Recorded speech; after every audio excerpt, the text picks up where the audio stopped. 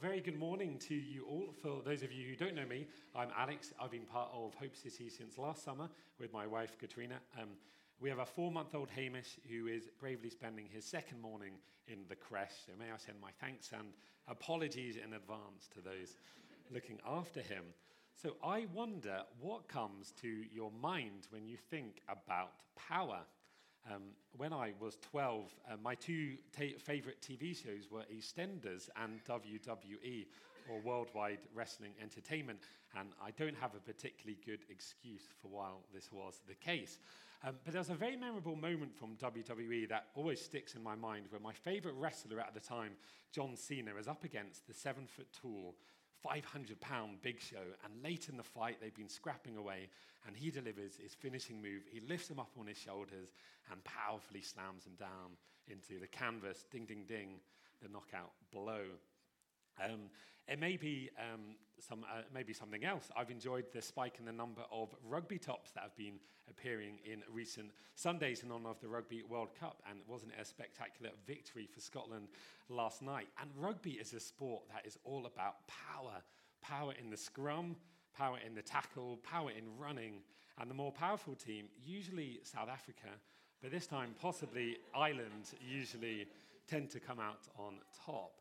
Or it might be something completely different. It may be an authority of some kind. We have a wonderful international congregation here at Hope City, many of whom would have come up against the challenges of getting through visas and immigration, and encountered officials who seem to have enormous power over our futures. Today we are going to look at a power struggle as old as time, the fight between good and evil. We are picking up our series this morning in the book of Matthew.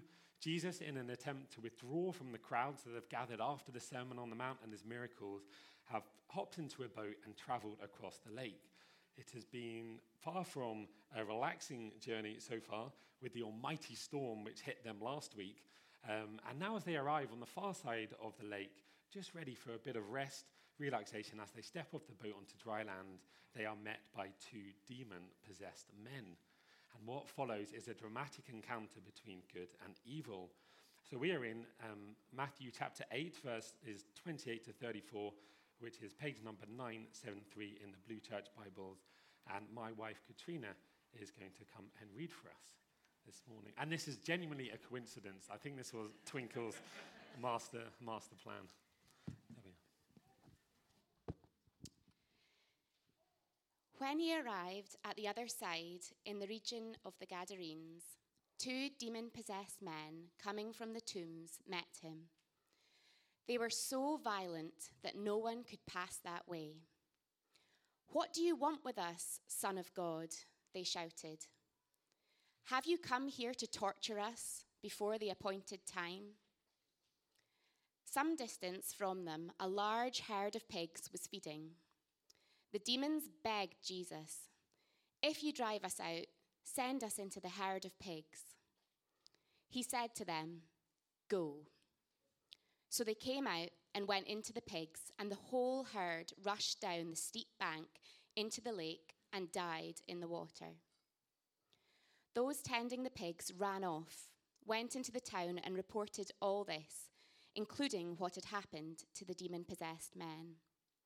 Then the whole town went out to meet Jesus, and when they saw him, they pleaded with him to leave their region.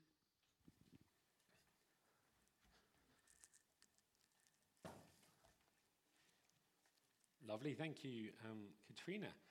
So we are going to look at the passage this morning in 2 chunks. Firstly, we're going to look at the interaction between Jesus and these 2 demon-possessed men. And secondly, we'll look at the reaction to the local people to Jesus. We've got 2 main points which are up on screen. And the first one, which we're going to look at, focusing on the interaction between Jesus and the 2 demon-possessed men, is Jesus is terrifyingly powerful, but he is good. I'm trying to keep with the theme of alliteration, so did my best. So imagine you are walking home from school or from work. You've just got off the train. You picked up some groceries on your way home, and you take a shortcut through the local cemetery. It's now October, so it's getting dark. You're walking past a few gravestones, and you're about halfway through when suddenly you hear a shriek. and out of the shadows come rushing at you two wild-looking men. You are stopped dead in your tracks, you let out your own high-pitched scream, you drop your groceries and turn around and run. Apologies for those who like to take shortcuts through cemeteries. Perhaps you might take a different route next week. But I think this gives a sense of just how terrifying these men would have been to the local town's people. Perhaps these men, once upon a time, have been part of their community, but something has happened. They are no longer in their right minds. They live as outcasts in the tombs, and we are told that they are so violent that no one could pass by them. What is the reason for this? Well, we are told it is because they are demon-possessed. Now, what is going on with demon possession? What do we know about it from the Bible? Well, in the book of Revelation, demons are described as fallen angels who, along with their leader Satan, have rebelled against God, and they live as his enemies. Elsewhere in the Gospels, they are referred to as evil spirits who have the power to take possession of a person's body, as we see in this story. But as we read through the Bible from the start and work our way through the Old Testament, there is only the very occasional reference to them. But then suddenly we reach the Gospels and they seem to be everywhere. Why all of a sudden have they become so visible? Well, I think the reason must be is because Jesus, the Son of God, has arrived on the scene. And the demons, along with Satan, their enemies, is primarily God first and humans second. And so now, as their great enemy has arrived, the battle between good and evil has really heated up. I wonder if you've noticed the number of references to this in the book of Matthew. These are the number of times, just in Matthew alone, where there are references to Jesus driving out demons or evil spirits. Matthew tells us later in chapter 12 that the driving out of demons is a sign that the kingdom of God is coming, and the forces are doing everything they can to fight against this. But as we read the descriptions of Jesus driving out demons, one thing that becomes very apparent is there is no magic technique or formula involved. There are no elaborate rituals or ceremonies that we see in the movies. No, with Jesus, it is far more simple. He drives out these spirits with a single word, such as his authority over them. So we're going to take a closer look at the dialogue, the interaction between Jesus and the two demon-possessed men. And the first words they speak to Jesus in verse 29, it says, they shout at him, "What do you want with us, Son of God?" Now, in the scene just prior, where Jesus has calmed the storms, the disciples say to Jesus, "What kind of man is this? Even the winds and the waves obey him." They don't know who he is. None of the disciples do. And it is not going to be later in chapter 14 where Peter becomes the first disciple to come to the realization that Jesus is God. But the demons, on the other hand, immediately recognize Jesus for who he is, here identifying him as the Son of God. But perhaps this isn't really surprising, for Jesus is their great enemy, and they seem to be terrified of him. And I think this fear comes from the fact because they recognize that as the Son of God, he is far more powerful than they are. They sound increasingly despairing, and they go on to say, "Have you come here to torture us before the appointed time?" What are they referring to here? Well, it seems to be that the demons are aware that there is a time coming where their reign of terror and destruction will come to an end. And they are terrified that this time has come early, that it has come now. And what is this appointed time they are fearful of? Well, it seems to be Judgment Day. And we see in Revelation why they are quite so terrified of this day. And we get this very vivid picture of the devil and presumably the demons along with him being thrown into a lake of burning sulfur and tormented day and night forever and ever. No wonder they are quivering when they meet Jesus. They are terrified that this time has come. And it becomes quickly apparent to us when we read this that this isn't a fight between two equals. No, it is clear where the real power and authority lays. So their frantic talking continues. And notice at this point, Jesus has still not said a word. The next words they say is this time, they beg Jesus, if you send us out, send us into the herd of pigs who are minding their own business, feeding on a hillside some distance away.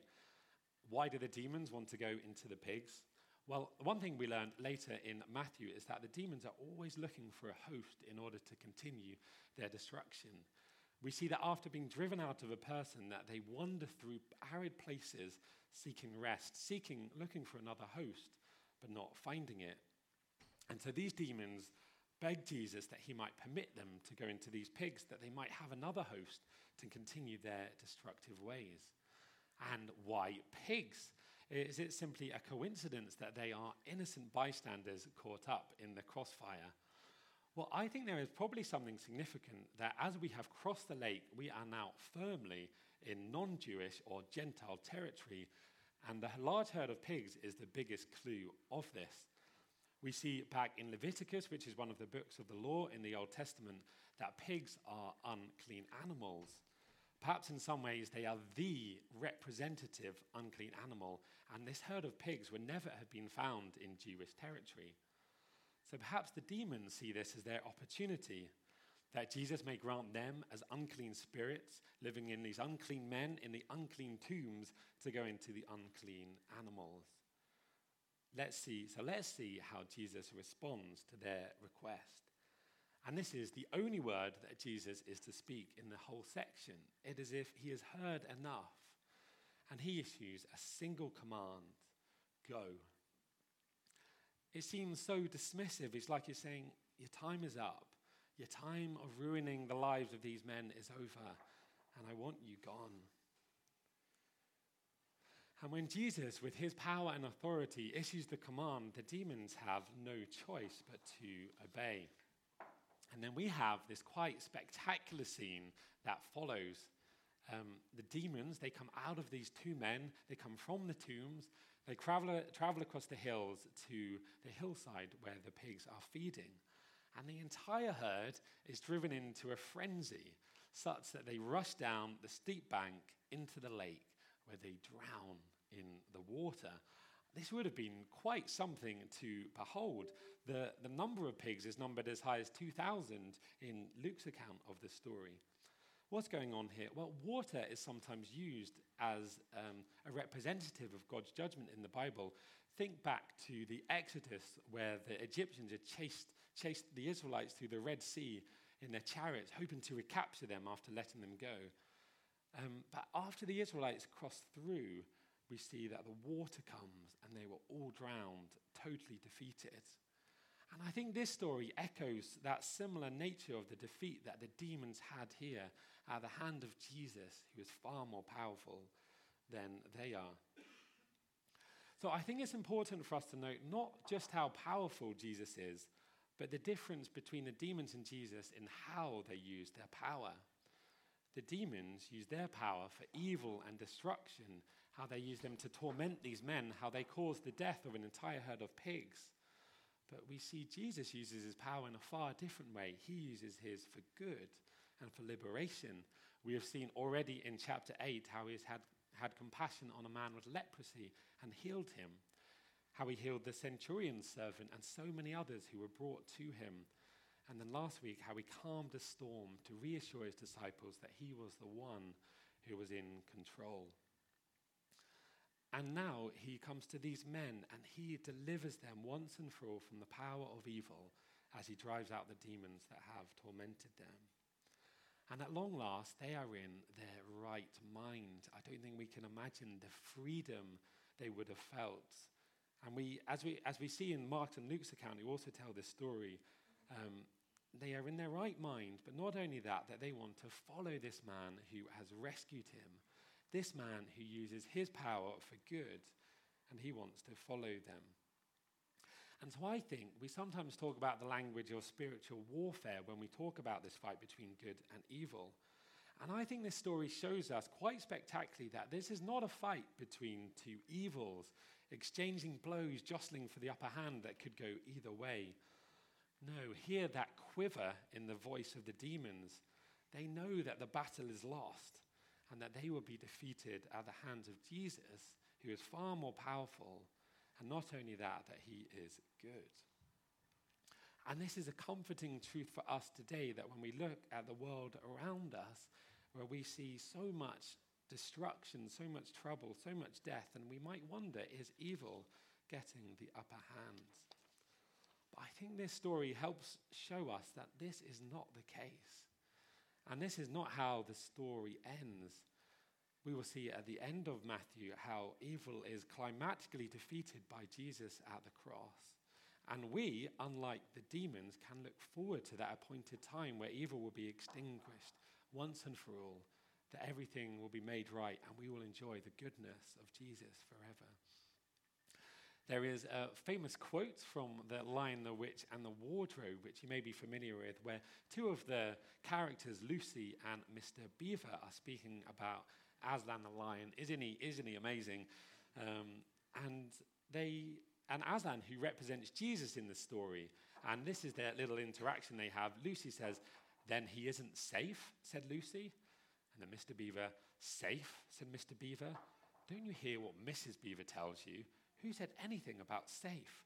Of course he isn't safe, but he's good. He's the king, I tell you. He isn't safe in the safe that a lion isn't safe in his lionness, because he's extraordinarily powerful. But, and this is the wonderful line, that he is good, that he is the king, and he, the one with the power and authority, is one that we can trust." And so that was our first point. Jesus is terrifyingly powerful, but he is good. We're now going to look at the reaction of the local people who witness all this. And this is our shorter section, just the final two verses, verses 33 and 34. But I think there's something really important for us to see here. And our second point is Jesus is totally polarizing, but he is trustworthy. So what do the local people make of Jesus? Well, let's take a look at verses 33 and 34. It says, "Those tending the pigs ran off. They went into the town and reported all this, including what had happened to the demon-possessed men. Then the whole town went out to meet Jesus, and when they saw him, they fell at his feet in worship and became his followers."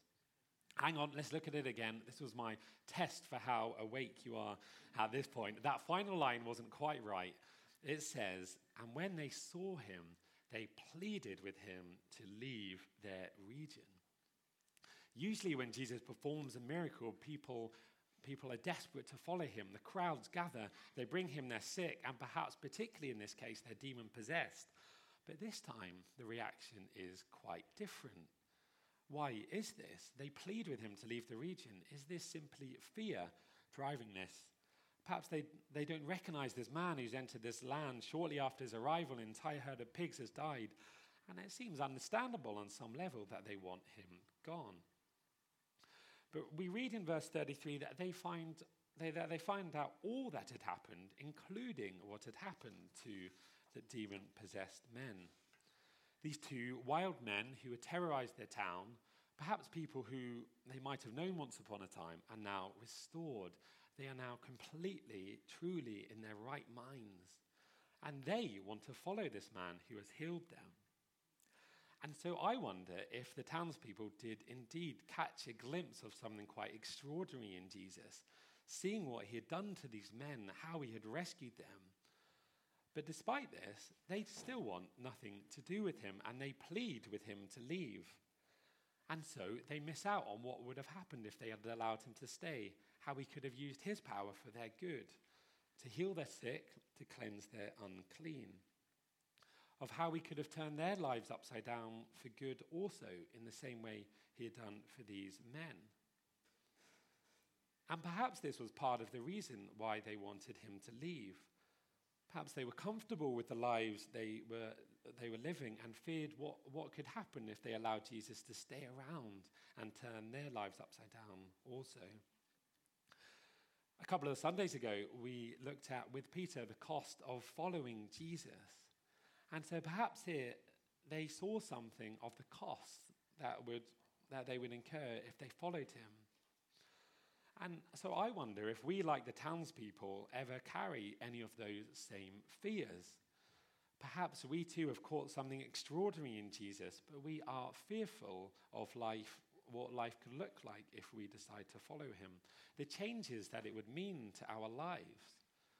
Or, on the other hand, perhaps we have committed to follow Jesus, but there are parts of our lives which we just hold back under our control, out of fear of what life may look like if we fully surrender to him. But as we've seen in recent weeks, we can see that we can trust Jesus completely, because unlike the demons, he uses his power and authority for good.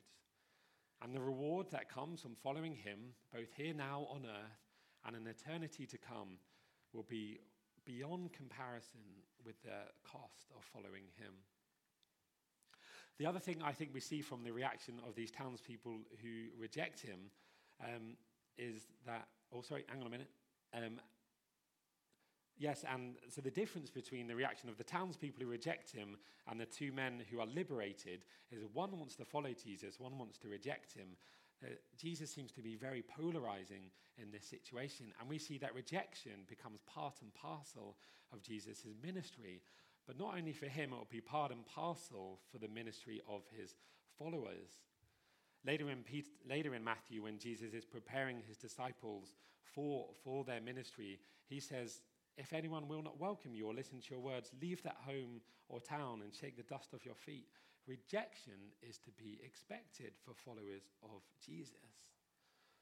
But if we choose to join Jesus in his mission, let us take great comfort that he promises to be with us every step of the way. I wonder if you've ever noticed the words at the end of the Great Commission. And these are, I just clocked this today. These are the verses that follow that memory verse we just looked at, that all authority is given to Jesus. And now this is the commission he gives to his disciples. So I'll just read it together as we come to a close. He says, therefore, go and make disciples of all nations, baptizing them in the name of the Father, the Son, and the Holy Spirit, and teaching them to obey everything I've commanded you. And then that bit at the end, and surely I am with you always to the very end of the age. That as we choose to pick up our cross and follow him, let us rejoice and be comforted that he is with us every step of the way. And when all is done, when God will conquer evil once and for all, that we will spend eternity with him, enjoying him forever. So just to recap at the end, our two main points were he is terrifyingly powerful, but he is good. And then Jesus is totally polarizing, but he is totally trustworthy. And to bring us back to that wonderful quote from The Lion, the Witch, and the Wardrobe, which is really quite memorable and perhaps something we can take into the weeks to come. It says, course he isn't safe, but he's good. He's the king. So we're going to finish our morning together by singing the song, The Lion and the Lamb.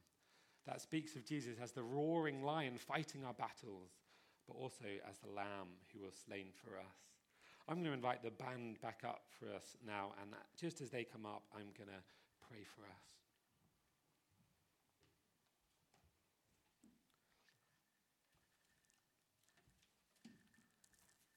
Lord God, we thank you that you are all-powerful, that you have all authority, and that you have triumphed over evil. Help us to see how very good you are, that you love us so much so that you would be slain for us. Thank you for saving us.